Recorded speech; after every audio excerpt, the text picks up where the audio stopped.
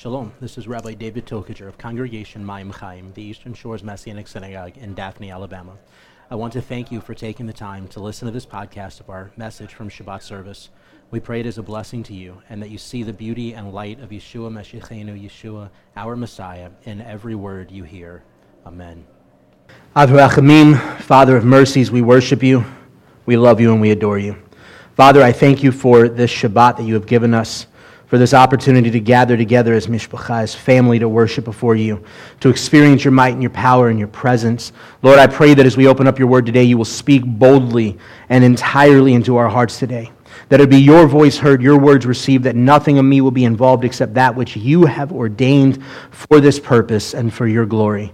B'Shem Yeshua Meshichenu, in the name of Yeshua our Messiah, we pray, and everyone says, Amen and Amen. So today we are in Parasha Ki Tissa, and if you've had a chance to read through the Parsha, you'll notice that there is a ton happening in Parasha Ki Tissa. And so we're going to spend the next 4.5 hours talking about one half of it. And there's a ton happening in Parasha Ki Tissa.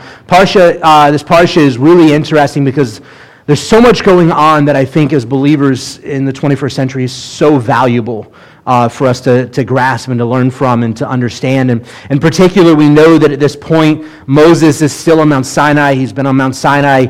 He's on Mount Sinai for 40 days receiving the word from the Lord. We know that the Lord is, and we read in this parsha about the Lord cutting the covenant on the stone and that being given to Moses and what have you. And we find ourselves in a really interesting predicament as the nation of Israel, as the people of God. And chapter 32, beginning with verse 1, says, "Now when the people saw that Moses delayed coming down from the mountain, they gathered around Aaron and said to him, 'Get up, make us gods who will go before us. As for this Moses, the man that brought us out of the land of Egypt, we do not know what's become of him.'" We recognize as Israel comes across the Suf, the Sea of Reeds, they come through on dry ground where once water stood. They stand on the other side of the seashore, and the first thing out their mouth is, "We're hungry. We got no food.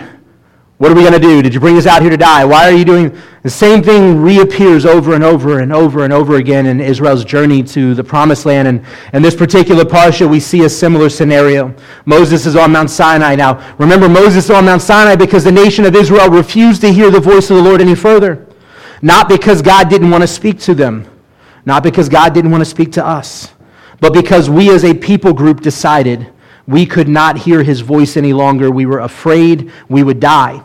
And so we told Moses, "Moses, you go and get his word. You bring it back to us. And everything he says, we will do and obey." Moses goes up and does exactly what Israel beckons of him, to go up and to receive the word. And he's on Mount Sinai for just a wee bit too long for their comfort. He's up there for 40 days. Now keep in mind, he's up there without food. They got food down on the ground. The Lord's still providing manna every morning, and they've got the meats that they've got to eat. They've got everything they could ever need. Moses is on the mountain for 40 days with no food, in the midst of this fiery furnace of a cloud upon the mountain, and all they can do is worry about themselves.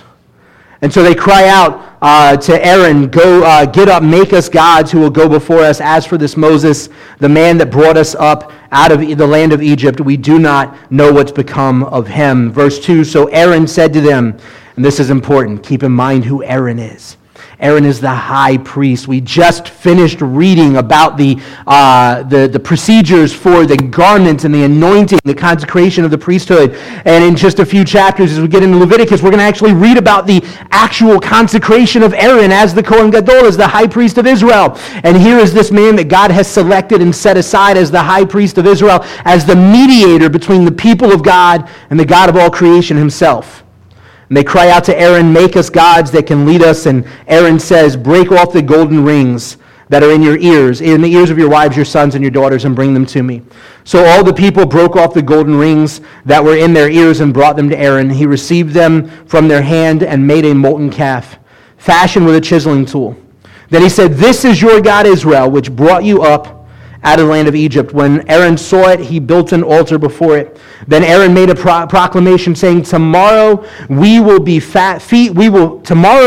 feast to Adonai. They arose up early the next morning, sacrificed burnt offerings and brought fellowship offerings. The people that sat down to eat and drink and rose up to make merry.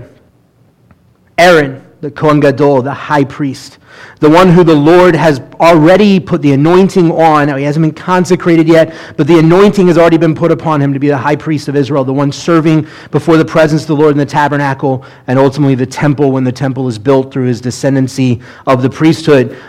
This man cries out to Israel when they beckon him to build them a god. He says, all right, well, give me all your stuff and we'll make one. And it specifically says he had to chisel the golden calf out of the gold. Right? He took the gold, he molten it, he melted it down, and then he chiseled it into a god. Right? This wasn't an inactive role on his part. This wasn't him standing by watching somebody else do this. This was Aaron himself doing this. And we read just before this, at the end of chapter 31, about the Lord reiterating the covenant of the Shabbat with Moses, with Israel to Moses, and in particular, verse 18 of chapter 31 says, when he had finished speaking, this is speaking of the Lord, when he had finished speaking with him, with Moses on Mount Sinai, he gave the 2 tablets of the testimony to Moses, tablets of stone written by the finger of God. Notice the Lord, all-knowing, right? He knew that Adam and Eve were going to sin. He knew that you and I were going to sin. He knew what Israel was going to do at Mount Sinai with the golden calf. Yet, before Israel ever made the golden calf, the Lord still followed through on giving the covenant with Israel. I want that to sink in for a minute. All right? The Lord still followed through. He knew what Israel was about to do. As a matter of fact, it's likely Israel was already getting raucous when the Lord gave Moses the tablets of the covenant. The Lord etched these tablets with his own hand. Tradition says it was made out of the same stones that the vision of heaven describes, and that it was carved straight through, all the way through both sides with the finger of God in such a fashion that even the letters like my mind just went blank on me. Holy jeez. The baits with the dot in the center and all these kinds of things, that these were cut straight through and just miraculously floating on the tablet. And so on. It's just tradition, but it's really interesting when we look at the way that the Jewish perspective is of this, and they say the reason why God carved it in the same stones that are seen in the vision of heaven is because God wanted us to be reminded of the reality of the better promises that were awaiting us and what God was doing. And so that first tablet that was cut by the hand of God, that was etched by the hand of God, that was meant to be a memorial of the covenant that God is making with Israel, was also a reminder of heaven that is awaiting us in the eternity that is coming. And so God hands Moses this, and the very next thing we read is about Israel begging Aaron to build them a golden calf because they're worried that Moses has been gone too long and they don't know what they're going to do next. So in verse 7 of chapter 32, it continues on, Then Adonai said to Moses, Go down, for your people whom you brought up out of the land of Egypt have become debased.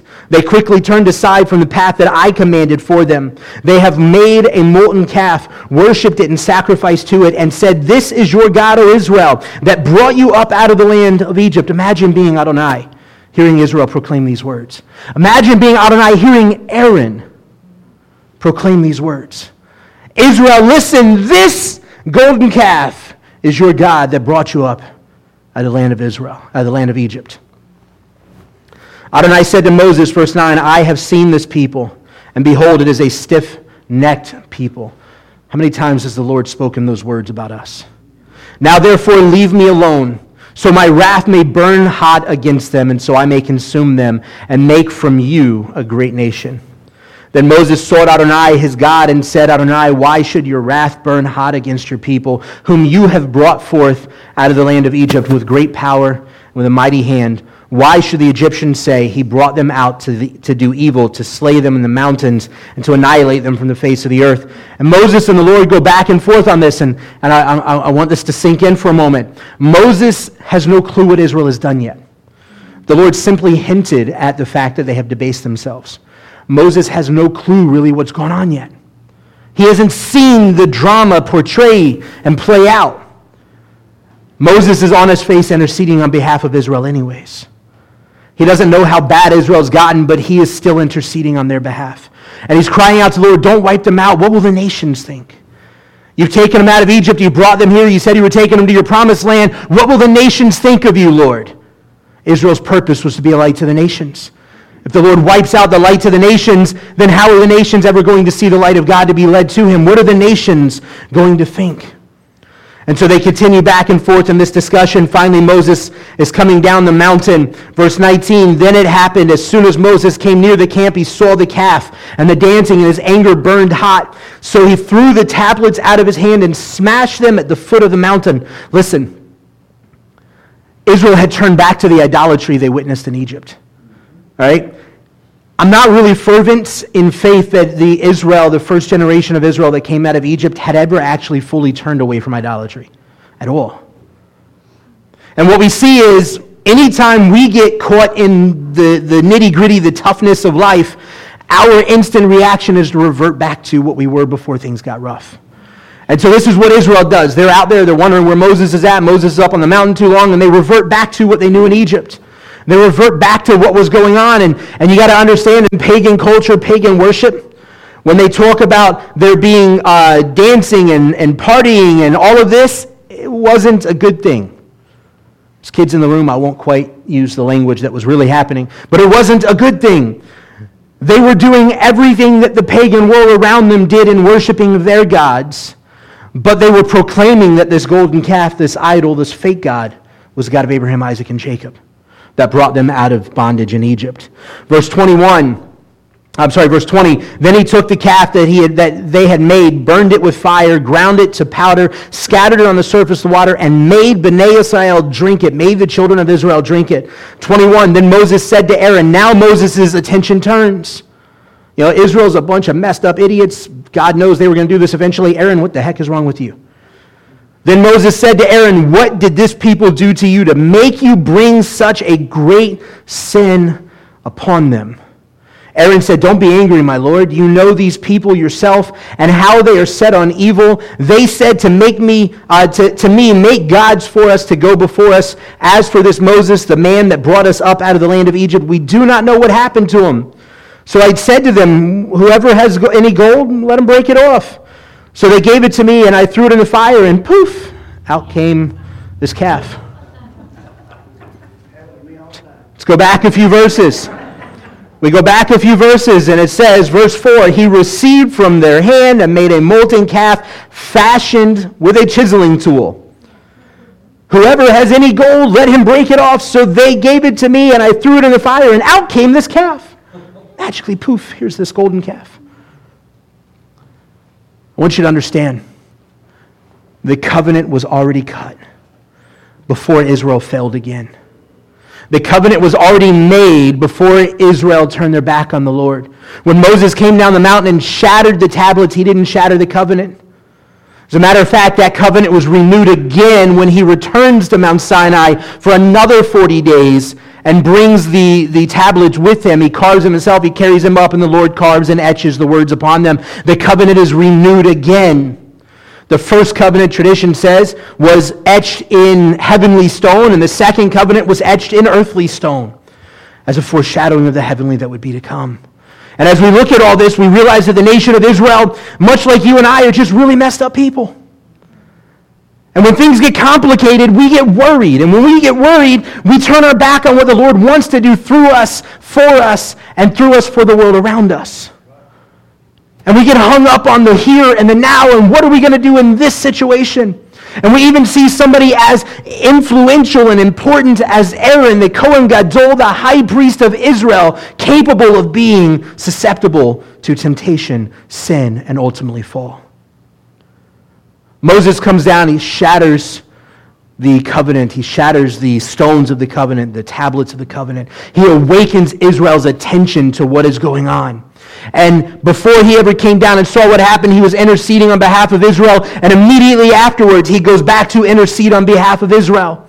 And the Lord says, listen, I'm just going to leave him here. Lord, Moses says, no, you got to take him. You said you're going to do this. You got to take him. Well, I'll send my angel ahead of them. No, Lord, you can't just send your angel. You've got to go before them. If you aren't going before them, I'm not going.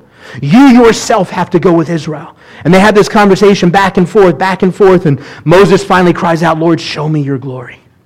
Show me the fullness of who you are. And we got to remember, Moses really wasn't such a great guy most of the time either. Moses messed things up quite a bit on his own. So we can't suddenly think he was better than Aaron or Israel. He messed things up quite a bit on his own. But the thing we notice towards the end of the Parsha is the Lord does in fact reveal his glory to Moses. Now Moses has already seen his glory. He's already resided in his glory. He's been in his glory for 40 days and 40 nights on the mountain. But the Lord reveals his glory to him again. As he hides him in the cleft of the rock, Moses says, let me see your face. The Lord says, no man's seen my face. He says, but I'll hide you in the cleft of the rock. I'll put my hand upon you, which we were talking this morning before service. And I hypothesized that we look in the Parasha, the New Covenant writings, the New Testament, and it says that Yeshua ascended to be the right hand of the Father, right? Or ascended to sit at the right hand of the Father. And that doesn't mean he's sitting on some micro throne to the right of God, but instead in the Hebrew context throughout the Tanakh or the Old Testament, the right hand of God is the might, the power, and the authority of God. Yeshua ascended to be the right hand of God, to be the might, the power, and the authority of God. So when Yeshua says anything we ask in his name will be given unto us, it's because we're asking in his authority. And so when the Lord hid Moses in the cleft of the rock, I believe that this was the right hand, this was the might, the power, the authority of the Lord protecting him in the cleft of the rock. Jewish tradition speaks of that cleft, that rock being the rock of Messiah, and we know scripturally over and over again the image there of Messiah being our rock. I believe he hid him in the cleft of the rock. He covered him with his right hand, his might, his power, his authority. The visible image of the invisible God, as Colossians 1:15 says, he covered him and protected him with his hand with Messiah Yeshua. And then he walked past and he allowed him to see his backside as he passed. Now we completely recognize that when God says, no man's seen my face, that he doesn't mean it in the same way we often take it, because Abraham sat and ate dinner with him. And we know that when the elders went up on the mountain with Moses, they sat and ate dinner with God. And they saw his presence, they saw his glory, they saw the heavenlies, and they were dumbfounded at the fact that they could see it and live. No man has seen the Father, but we've seen the visible image of the invisible God, as Colossians 1:15 speaks of. Moses saw pre-incarnate Yeshua. Moses saw Yeshua before he was born of a woman. And this is important for us to grasp, because the reality is Moses stood before God Most High and interceded on behalf of Israel and cried out to the Lord, do not let Israel die out on their own. Do not let them fade away, because the nations need you more than ever. And these are the people you have called out to lead the nations unto you. And if you leave them now and you don't go with them, I'm not going with them. I'm not willing to journey unless you journey. I'm not willing to go unless we follow you. And the Lord allows Israel to continue on and says, okay, I will do what you ask, and I will go with you. I will travel with you. I will join you in this journey to the promises of God. We know ultimately Israel ends up sinning again and rejecting the land, and God gets rid of the first generation. The second generation gets to go in, but the presence of the Lord legitimately and literally leads the nation of Israel into the promised land. We read through the book of Joshua, and we see battle after battle after battle that the Lord himself fought for Israel and prepared the way so that all Israel had to do was walk in and clean up the mess over and over and over again. And we recognize that God was true to his word and true to his covenant. That covenant was renewed over and over and over again with Israel. And I want you to understand, when Israel stood at Mount Sinai and they had Aaron build this golden calf for them, and they fell to the temptation of sin and idolatry as they did, you know who's responsible for this? The enemy. Just as he attempted to separate Adam and Eve from the presence of God, he was trying to attempt to separate Israel from the promises of God. Ultimately, he was trying to eliminate the lineage that would bring about Messiah Yeshua, the one who would crush his head. This was his plan from the very beginning. And we know fervently, I have no doubt in my mind, that division and disunity is not of God. Division and disunity is of the enemy. And when we are divided, it is not because God wants us to be divided, it's because we are allowing the enemy to have his way in our communities. I was speaking at a church yesterday, and I told them, as I've said here before, that the reason we have thousands of denominations is because we've allowed the enemy to divide us. And the more the enemy divides us, the less we are strong in the power of the Lord. The less of a threat we are to him. Shavuot, the Pentecost this year, we're going to undo that. We're going to come together in unity. Getting rid of the enemy in our way, we're going to come together in unity as the body of Messiah. Messianic synagogue and churches alike throughout the county are going to come together to celebrate Shavuot in unity. And we're going to watch as the enemy quakes. In Luke chapter 11, beginning with verse 14, Yeshua is casting out a demon. It says, now Yeshua was driving out a demon, and it was mute. When the demon had gone out, the mute one spoke, and the crowds were amazed. But some among them said, by Beelzebul, by the ruler of demons, he drives out demons. Others, testing him, were demanding from him a sign from heaven. But Yeshua, knowing their thoughts, said to them, every kingdom divided against itself is destroyed, and a house against a house falls. Now if Satan is divided against himself, how will his kingdom stand? For you say, by Beelzebul I drive out the demons. But if by Beelzebul I drive out demons, by whom do your sons drive them out? For this reason they will be your judges. But if by the finger of God I drive out demons, then the kingdom of God has come to you. The enemy contorted Israel's vision of what the Lord was doing in the wilderness. Yeshua came to fix that. And he says, I'm going to drive the demons out from among you.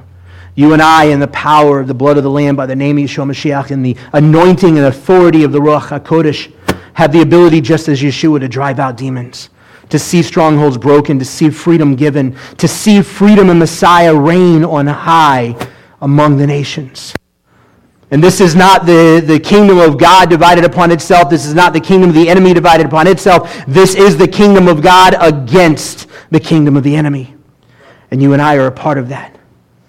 And the closer we get to walking in full alignment with the will of God, as Israel was, the first realization of the presence of God at Mount Sinai, when they cried out, everything you do, we will, everything you say, we will do. The closer we are to walking in alignment with the will of God, as Israel was at that very moment, the harder the enemy is going to work against us. And the more that his demonic forces are going to come in and try and separate us and divide us and segregate us and pit us against each other and against other denominations and other congregations and other people out there to try and eliminate the power and the authority of God that is in our lives and that is very much a part of who we are. But the beauty and the reality of it all is that we serve a God who was well aware beforehand of exactly what the enemy was going to do and of exactly the type of temptation we might fall prey to. And he cut a covenant with us before it ever happened. And that covenant was a covenant of eternal salvation that would come through the person of Messiah Yeshua, offering his life as our sacrifice lamb, as our final atonement, as our Passover sacrifice, that we could be restored to eternal life. And just as the first covenant traditionally is viewed as being carved in heavenly stone, the renewal of that covenant was then carved in earthly stone as a foreshadowing of, and now the covenant has been renewed again in the heavenlies, as it was originally on Mount Sinai. And in the same sense that nothing the enemy could do to Israel in the wilderness could ever undo what the Lord wanted to do through them, nothing the enemy does in your and my life could ever be undone by what the enemy is trying to do. We must walk fervently in spite of what Israel did. We must learn from our forefathers' mistakes. Whether you are Jewish or not, we must learn from our forefathers' mistakes. To recognize that we cannot continue to walk out a life of faith mixed with a life of the enemy's control. 2 Corinthians 3, verse 1 says, are we beginning to commend ourselves again, or do we need, as some do, letters of recommendation to you or from you? You are our letter, written on our hearts, known and read by everyone. It is clear that you are a letter from Messiah delivered by us, written not with ink, but with the Ruach of the Lord, of the living God, the Spirit of the living God, not on tablets of stone, but on tablets of human hearts. And this is alluding back to Jeremiah 31, where the promise of the new covenant is that the word, the covenant, the Torah would be etched upon our heart itself, not just on stone, but now upon our very heart. Verse 4, such is the confidence we have through Messiah toward God, not that we are competent in ourselves to consider anything as coming from ourselves, but our competence is from God. He also made us competent as servants of a new covenant, not of the letter, but of the Ruach, for the letter kills, but the Ruach gives life. Now, if the ministry of death carved in letters on stone came with such glory that Bnei Israel could not look intently upon Moses' face because of its glory, although it was passing away, how will the ministry of the Ruach not be even more glorious? Moses was on the mountain, and at the end of this parasha, he comes back down, and his face is radiant with the glory of God, and the nation of Israel is shaking in their sandals at the presence of God upon his face. What they saw on the mountain for the last several weeks, they're now seeing on their shepherd's face. And Moses would wrap his face and he would hide it. He would veil his face, and the only time he would open it up is if he was going back into the tent of meetings, into the presence of the Lord, or if he was revealing the word of the Lord to the nation of Israel, and then he'd immediately wrap his face again so that Israel would not be afraid. Now, the ministry, skipping down to verse 12. Therefore, having such a hope, we act with great boldness. We are not like Moses, who used to put a veil over his face in order for Bnei Israel not to look intently upon the end of what was passing away, but their minds were hardened. For up to this very day, the same veil remains unlifted at the reading of the ancient covenant, at the reading of the Torah, since in Messiah it is passing away. But to this day, whenever Moses is read, a veil lies over their hearts, talking about the Jewish people. But whenever someone turns to the Lord, the veil is taken away. Now the Lord is the Spirit, and where the Ruach Adonai is, there is freedom. But we all, with unveiled face, beholding as in a mirror the glory of the Lord, are being transformed into the same image from glory to glory, just as from the Lord who is the Spirit. Unlike Moses, who had to continually wrap his face to protect Israel, we have been anointed with the same glory, the same power, the same Shekhinah of the Lord. We no longer have to veil our faces.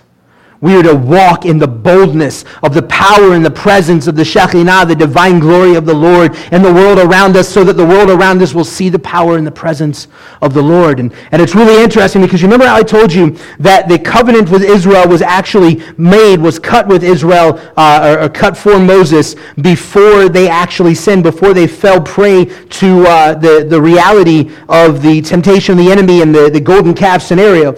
We go back to verse 11 of chapter 30, the very beginning of this Parsha, and it's really interesting the language that's used here. We go back to verse 11, the beginning of the Parsha, chapter 30 of the book of Exodus. It says, Then Adonai spoke to Moses, saying, When you tally the sum of Bnei Israel, the children of Israel, by numbering them, then every man must pay a ransom for his soul to Adonai when you count them, so that no plague will fall on them. Everyone among them who crosses over, and the word there is ha'over, which is from the root word aver, means to cross over. It's the root for evrim, for the Hebrew people, for the Jewish people. This is what God calls us, the ones who cross over. So he says, everyone who crosses over among them who is counted from 20 years old and upward is to give the offering to Adonai. The rich are not to give more, and the poor are not to give less than a half shekel. When they present the offering of Adonai to make atonement for their souls, you are to take the atonement money from Bnei Israel and give it to the service of the tent of meeting, so that it may be a memorial for Bnei Israel before Adonai to make atonement for your souls. Notice, this shekel that's being paid, this half shekel, is meant as a form of atonement for the nation of Israel. And for each and every one of them counted, it must be given. It's the same price whether you're rich or poor. It's the same price no matter what socioeconomical background you are. It's the same price no matter what country you're from, no matter what people group you're from. It's the same price no matter how big your family is or how small your family is. The price for atonement and salvation is the same.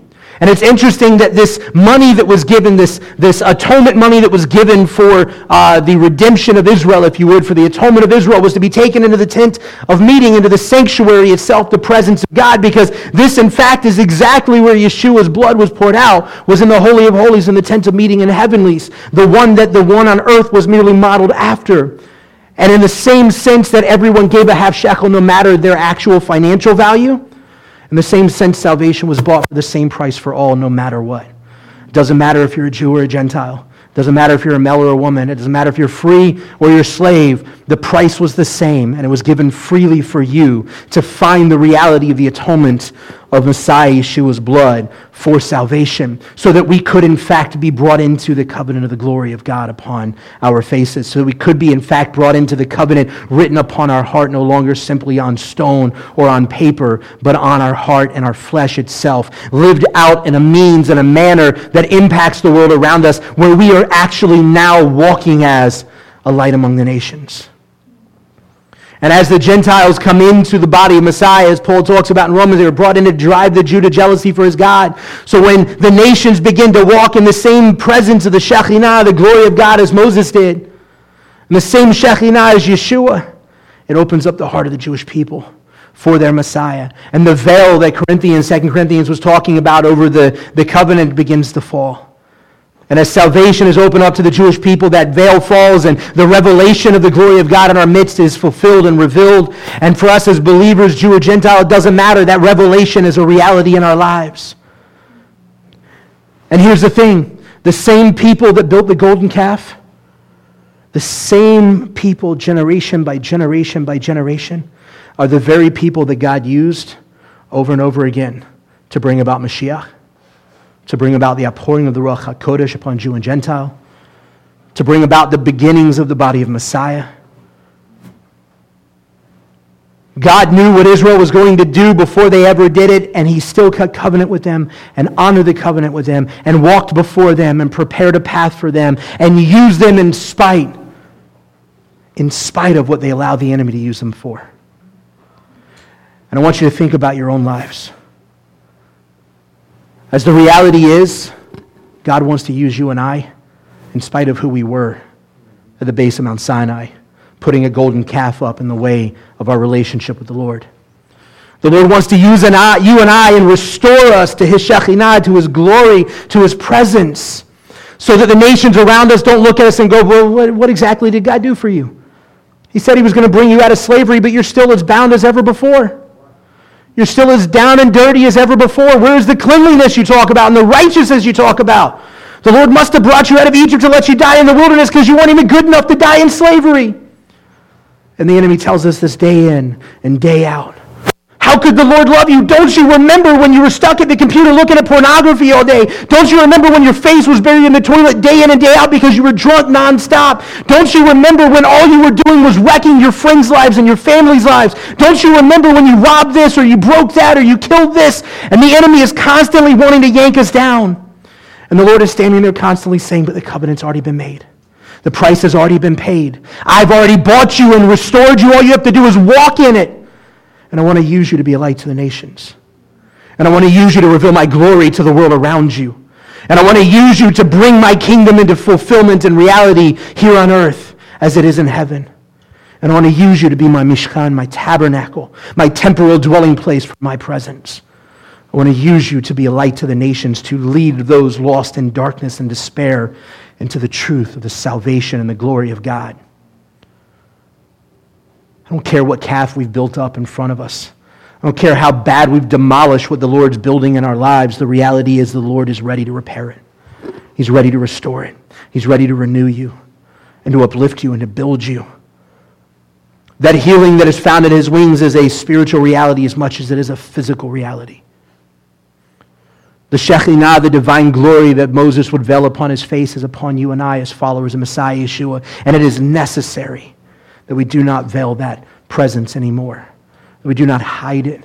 We don't back down in the midst of the things going on in the world around. This world is going down the crapper fast. Right. And it's our job to make sure we save as many people as possible for the glory of the kingdom of God. It's our job to make sure that the name of Messiah is proclaimed before as many people as possible. The only way that's going to work is when we, the body of Messiah, come together in unity in the power of God. As I've said before, the end of Acts 1 and the end of Acts 2, the disciples were doing the same exact thing. They were eating, praying, teaching, and studying, worshiping together. Same end of Acts 1, same in Acts 2. The end of Acts 1, they promoted one of their own. The end of Acts 2, thousands were being added that were being saved. The difference was the presence of God in their midst, the power of God in their midst. It was because they were unified in the power of God that thousands were saved in a day, and there were those being added day in and day out coming to know the glory of God. And God wants to use you and I in the same exact way. And He's calling us to accept the payment for our redemption that has already been paid, to walk in fullness of the glory of God that has already been bestowed upon us, and to recognize that the covenant of salvation was cut for us before we ever recognized we sinned. And that nothing the enemy could do will ever demolish what the Lord wants to do through us. The only way the enemy gains ground in our lives is when we give it to Him. It's time we take that ground back as the body of Messiah, as individual believers in the blood of the Lamb, and we walk in the anointing, the power, and the authority of the right hand of God, Yeshua Mashiach, and the blood of the Lamb. Amen. Av Rachamim, Father of mercies, we worship you. We love you and we adore you. Father, I thank you that you are a God who cherishes us no matter what. that you are a God who is constantly wooing us and drawing us back, that you are a God that is constantly calling us to our first love. And Father, I thank you that you are bringing correction, that you are bringing restoration in our lives and through our lives and the lives of those we interact with. Father, I pray that you give each and every one of us divine appointments, that the veil would be removed and the Shekinah, the divine glory of the Lord, will be revealed to each and every person we interact with, and that they will feel the power and presence of the Lord in their midst, and their lives will be changed, touched, restored, renewed, and returned to you for eternity. B'Shem Yeshua Meshachenu. In the name of Yeshua our Messiah we pray, and everyone says, Amen and Amen.